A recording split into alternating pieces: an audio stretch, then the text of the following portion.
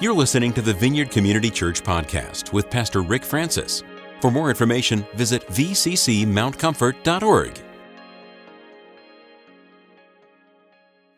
We see in the Bible, in the New Testament especially, we see this concept of in Christ so much. And we really don't, I think we blow right through it. We say, blah, blah, blah, in Christ, blah, blah, blah, in Christ. Blah, blah, blah. Do you realize that Paul says the phrase in Christ 200 times? Actually, a little bit more than that. Just in Ephesians, he's got it 34 times. About 18 of those are just in the first chapter. So, this concept of who we are in Christ is so fundamental that what it's telling us is the notion of the union with Christ that carries the dimension and the theological significance of those that are in Christ. We identify and we have a realistic, it's a real thing that we identify and we are part of the burial, the death, the resurrection, the ascension, the lordship, and the glory of Jesus in communion with him. All of those have come to us and part of us. So when you go to the Old Testament and you see the very beginning and you see how God was in union with Adam and Eve, and then you see this terrible, colossal crash. A lot of people go, oh, well, they eat some fruit. The whole world changed. The cosmos changed. The planet changed because of that. And so something horrible happened. But we keep seeing the consistent, I am your God. You are my people, and I choose to dwell with you. I am your God. I am your people, and I choose to dwell with you. And so then he gives them something that's so fundamentally new. He gives them his promise, his word. Then he gives him his law, his word. And so then we come into the age of the Messiah, and we read in 1 John, in the beginning was the Word. The Logos, the logic, the truth has come, and it's face to face with God. It is God, so that the Word is inseparable from God, and the Logos becomes flesh. And what does the Logos do? It dwells with us. The promise of the Old Testament, the will of God, keeps moving through. And now when it comes to this point here, we're in Christ. That God is our God. We are his people. And he dwells in us, in Christ. We are in Christ, and Christ is in us. When you read Ephesians, which one we have up there? Let's start with Ephesians. Maybe we won't. Okay. Ephesians 2. I've used this before. I just love Ephesians 2 so much.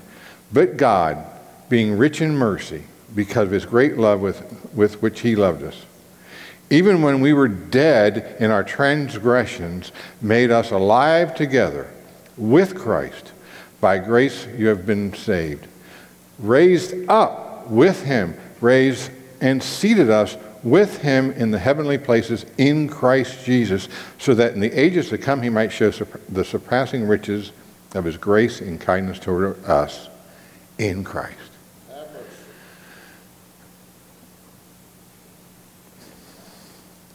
There's something that about that, though, that in this incredible love and theology that I always missed. What I always missed was it was a relationship. You know, theology won't get you in the heavenly realms. It'll help keep you there, but it won't get you there. Theology, it's like if you're about to get married, and so I come over and I give you a book all about marriage. It has all the do's and don'ts. You got to be here, you got to be there. Don't do this, please do this. Don't do that, don't do this. And so you read this book and you go, I'm ready to get married now. If that's all you've got, you're not going to make it back from the honeymoon. Because marriage is all about that loving relationship. Now, all those little rules help keep it together, but that's not what is fundamental to this relationship. Well, the same thing is true with our relationship with Christ. I can't get in Christ and Christ in me without relationship. When you look at when Jesus right before, in his last moments. And you see him praying. Now, it's oftentimes referred to as the prayer for the apostles, but us, that we in Christ are apostles. So it's a prayer for us. And it's a little bit, tiny bit long, but I think it's worth really pausing and reading what he says. This is in John 17, 22 through 26. They oftentimes have it called their future glory. The glory which you have given me, I have given them, that they may be one, just as we are one. He's talking to the Father, and he's talking about us. So that I in them, you in me, that they may be perfected in unity, so that the world may know that you have sent me and loved them, even as you have loved me. He's just put the par, love of Jesus equal to the love of us. Father, I also desire that they also, whom you have given me, be with me where I am, so that they may see my glory, which you have given me. For you loved me before the foundation of the world. The glory that Moses is dying for, begging for, and he said, I'll show you my goodness. That's ours now. O righteous Father, although the world has not known you, yet I have known you, and these have known that you sent me. And I have made your name known to them and will make it known, so that the love with which you loved me may be in them and I in them. I can't read anything that's not a bigger testament to a relationship of love than that. Every aspect of Jesus and the Father melds into one, and he brings us into it. Think of it as like a weaver or knitter. And you're putting all these different threads in to make this beautiful sweater. And it looks just like Charlie Brown's sweater. No, I'm kidding. But that's what's happening. It's interwoven. You can't separate one from the other because that's the way it is. And you know, that's really the way a beautiful marriage is. And it's just amazing how that can grow that way. Quite frankly, I have no idea why my wife married me. I think it's only because it took her about a year to figure out how to say, you're a nutcase, get me out of here, and we were already married. So, and now, when you have Christ there, all relationships change. And I just find that so stunning. And you know what? I didn't understand how to begin this. I kept hearing this. I kept studying the theology, and so, you need to have a personal relationship with Jesus. Go, yeah. So, I couldn't understand how to begin it. It never made sense to me. I'd sit there and go, how do you have a relationship with, something that you can't even see? Something, what's the deal here?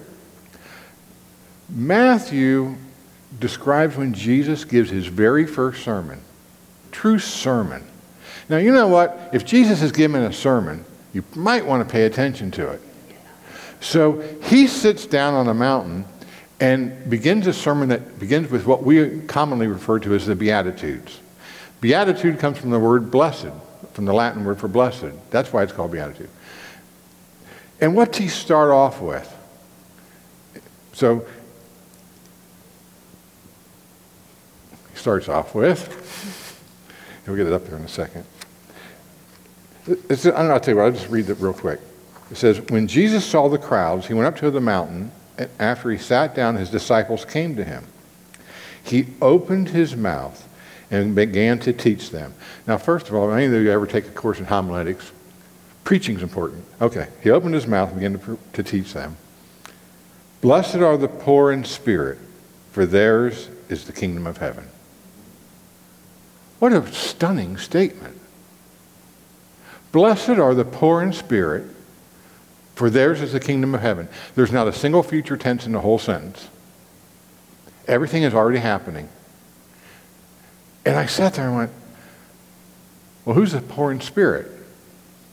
And I came to learn, see, I thought poor in spirit Because this is important. This is the very first principle of the kingdom and relationship. Because he does these 7 characteristics of those in relationship with him. And I'm sitting there going, this is the first one. So I should be able to handle this one. I get the image of someone who's just sad and depressed, something like that. Actually, what it is, it's the recognition that we don't have it in ourselves to be who we were created to be. You know what? It even goes so far as to say, I don't have it in myself to even meet my standards, let alone God's. So this is way deeper than recognizing that I fail. What it recognizes, I can do nothing else but fail without God. That's poor in spirit. And it doesn't substitute humility with cowardness. Instead, what it does is to be humble in our fears and in our lack. Who qualifies as poor in spirit? This is not comprehensive, but I got a few. I say anyone that admits that he is sinful and rebellious toward God is poor in spirit. That admission puts you in a place of poor in spirit. Anyone that's at the end of their rope, in a state of helplessness without God, you're poor in spirit. Anyone who realizes that just doing life without God is tough. It can be frustrating. It can be joyless. You can have moments of happiness. You went on vacation. You went to a wedding. But as a characteristic of life, it's not joyful. It's anyone that's in a spiritual rut. Yeah, Christians can get into ruts. And you're just wanting a deeper relationship with God. That makes you poor in spirit. And the last one I put down here was, it's all that humbly seek God to grow in understanding and experience with him. Anyone that wants to seek the reality of God in their life is poor in spirit. So quite frankly, unless you're really, really prideful and arrogant and so totally self-reliant, anyone can be poor in spirit. Actually, if you are prideful and you're saying, Lord, I'm prideful, and I want to... Anyway. The beauty is, here's what's really... This is the part that really got me. It doesn't say, and if you do this, this, and this, then I'll bless you, then I'll have you in the kingdom. It's saying just come right as you are. It's saying you don't have to have it all together. This foundational step is actually a step in just emptying ourselves to be allowed to be molded by him. And that's really what he's talking about. We want to empty ourselves that he fills us with everything. Being blessed then by God is God's approval lavished upon us. This came to me and I wrote it down. It's the gracious and saving effect of God's favor, providing life, joy, and satisfaction in the experience of God's saving and sanctifying work of the Holy Spirit. Blessedness is not, I bless you. See, we throw that around. I heard my wife sneeze. Everyone went, bless you. See, it's deeper than that. It's a deep reality of God. And so when you're poor in spirit, he wishes to bless you. He is blessing you. The moment you say, God, I am poor in spirit, the blessing has begun. This is what's crazy. So if you say, God, I'm in a spiritual rut. I'm not getting this anymore. I've been the same place I was last year. I'm in a rut. I need something here. He meets you there and blesses you. I mean, think about this. See, we don't understand this on a human level. If I went to my wife and go, honey, you know what? I'm kind of in a rut with you. She's not going to go, well, bless you.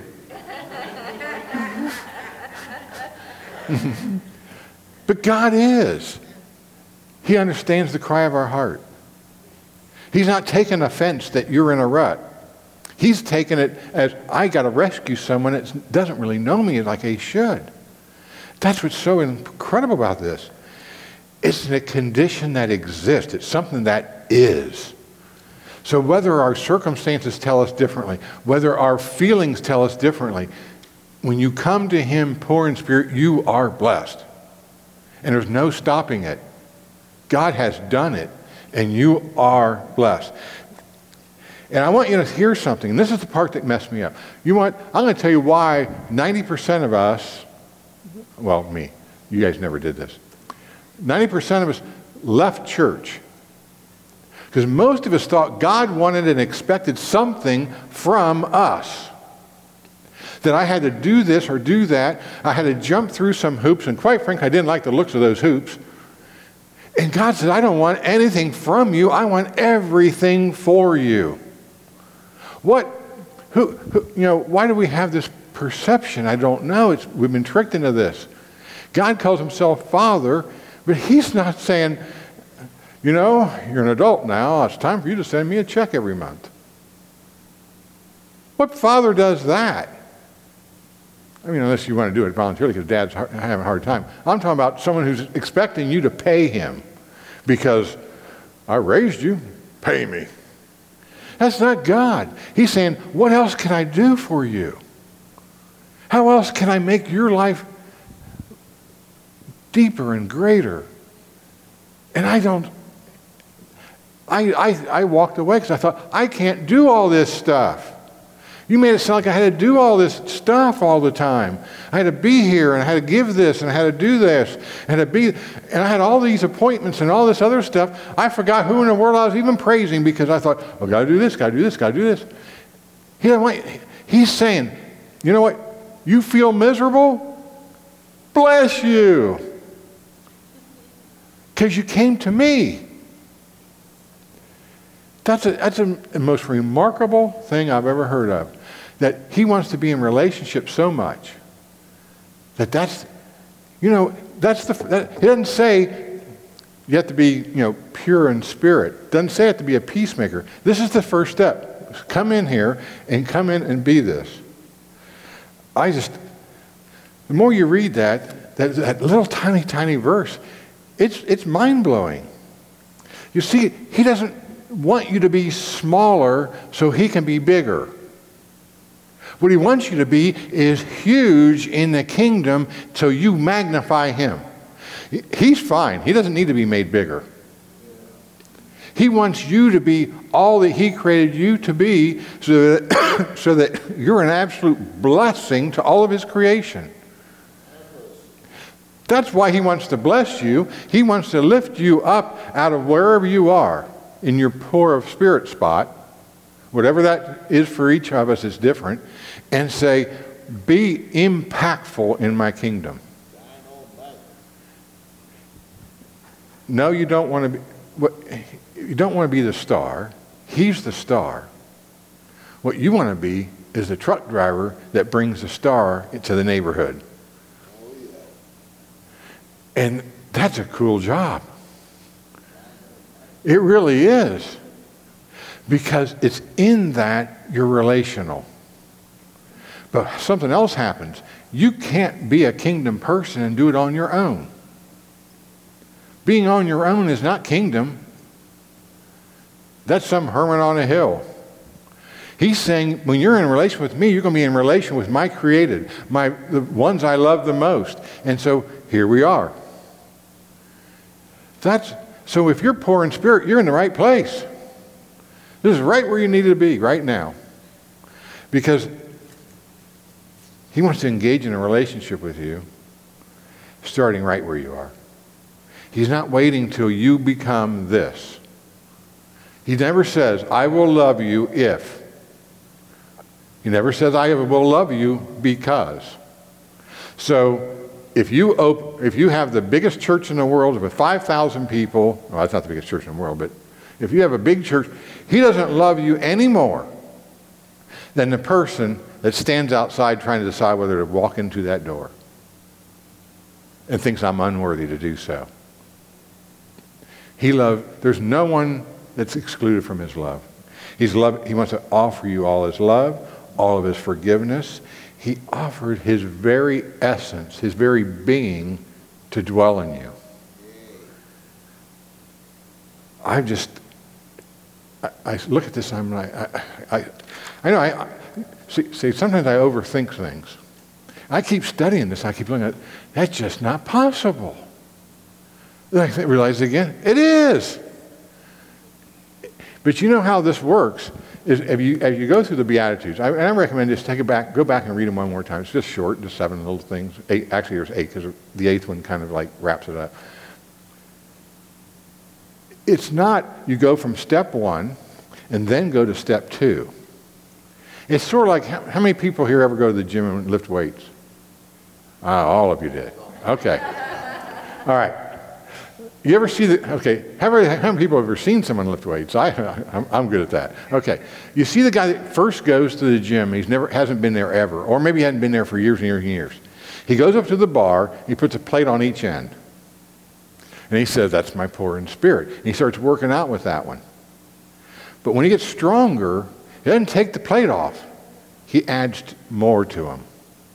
So we take our poor in spirit and we add to it. Or if you use the machines, you put the little peg into the top one, then you put it down below. The top one is still sliding up and down. Because we're building on this. This is foundational. So that we don't go from poor in spirit to something else. We're always poor in spirit because the more God reveals himself, the more we come to understand him, the more we seek him, and the more we realize, I know so little about this God that created me and loves me. And now I've got to step in again. And now I'm going to go to the state of mourning about my sin, and I understand only he can take care of that. Then I can go to the next step. So I'm never coming out of the state of this state. So stop acting like you're not poor in spirit. We're broke. We're spiritually bankrupt. It's time to say, bless me, and then receive it. Because the blessing then makes us heirs to the kingdom. And it's where we share in our citizenship in the reign and rule of God. God sends us his very Spirit to live with us. And then that Spirit empowers us to make this blessing a reality. That Holy Spirit blesses us to make the revelation of who he is in us something that we can kind of get a grip on a little bit and then start that mustard seed. Because then it grows. And if you crush it, put it on a hot dog, and then just ingest it and let it grow some more. I'm joking. But you know, it's interesting that he uses that because the mustard seed was the mustard plant, which formed sort of like a tree or a bush, so to speak, kind of a tree. It was a weed. It was considered ugly. It was considered a pest in your garden. Let's be a pest in this world by being light. Because everybody else wants to go to sleep. Paul talks about that all the time. The thief in the night. Because they're asleep. And we're going to be the light. We're going to try to wake some people up. And so that's what we're doing in the kingdom.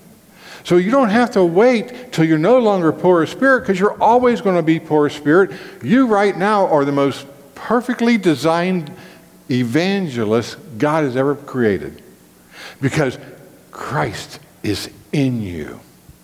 And you are in him. And you have merged in this love affair of him with you and you with him. And now your wife is in with you and you with him, and you're all together. Now you bring another friend, and now this weaving begins. And this tapestry starts to come, and a picture comes of the kingdom that God has placed you in. Yours is the kingdom of heaven. And there we stand in his presence, and we just say, hallelujah, because God loves me just as I am. And he's going to now put me on the weight machine, and my sanctification is going to start to happen. Not because of my will, but because of his will and my ability to yield to his will. And then he will start to break off those things that I said I didn't want to become a Christian about, because you're going to make it so I can't do this. You're going to make it so I can't do that. Those things will come away as we come into contact with him, and then we'll recognize the damage they're doing. We're going to ask God, take off that coat, put on a new coat for me. Because before we can't recognize the damage. He reveals that for us. We're kingdom people. I just ask this as we close in prayer. And as we get ready to sing this last song, I'm going to ask yourself just for a second, look into your own heart for a second. Are you finding someone that qualifies as poor in spirit? Are you someone that seeks joy and love? And would you love to have the breakthrough of peace in your heart? If that's you, let's just stand now and let's pray for a second. And we're going to, as we get ready to do this next song, I'm going to suggest we do something a little bit different. Let's share in our brokenness, if you will, and let's all sing together up here. Let's make ourselves all one together. Now, if you want to dance over here, you want flags over there, that's all part of it. But let's just move into union with one another up front as we hear this song. While they're getting ready to do that, let's just pray. Father, I do find myself poor in spirit. But you're so rich in love. And you pour out your grace out of the abundance of your love. And a never-ending love. When the Holy Spirit moves across and moves in us. And when we can see these things. Then in that relationship, yes, we can see the kingdom of heaven. Yes, we can join you in the heavenly places. Father, we just ask that we celebrate our baby steps. Father, you celebrate with each and every one of us among each other our glory to glory, day to day, in you, in the Father, and in the Holy Spirit. We pray this in Jesus' name. Amen. Thanks for listening to this week's podcast. To receive more audio content from the Vineyard, click the subscribe button in iTunes.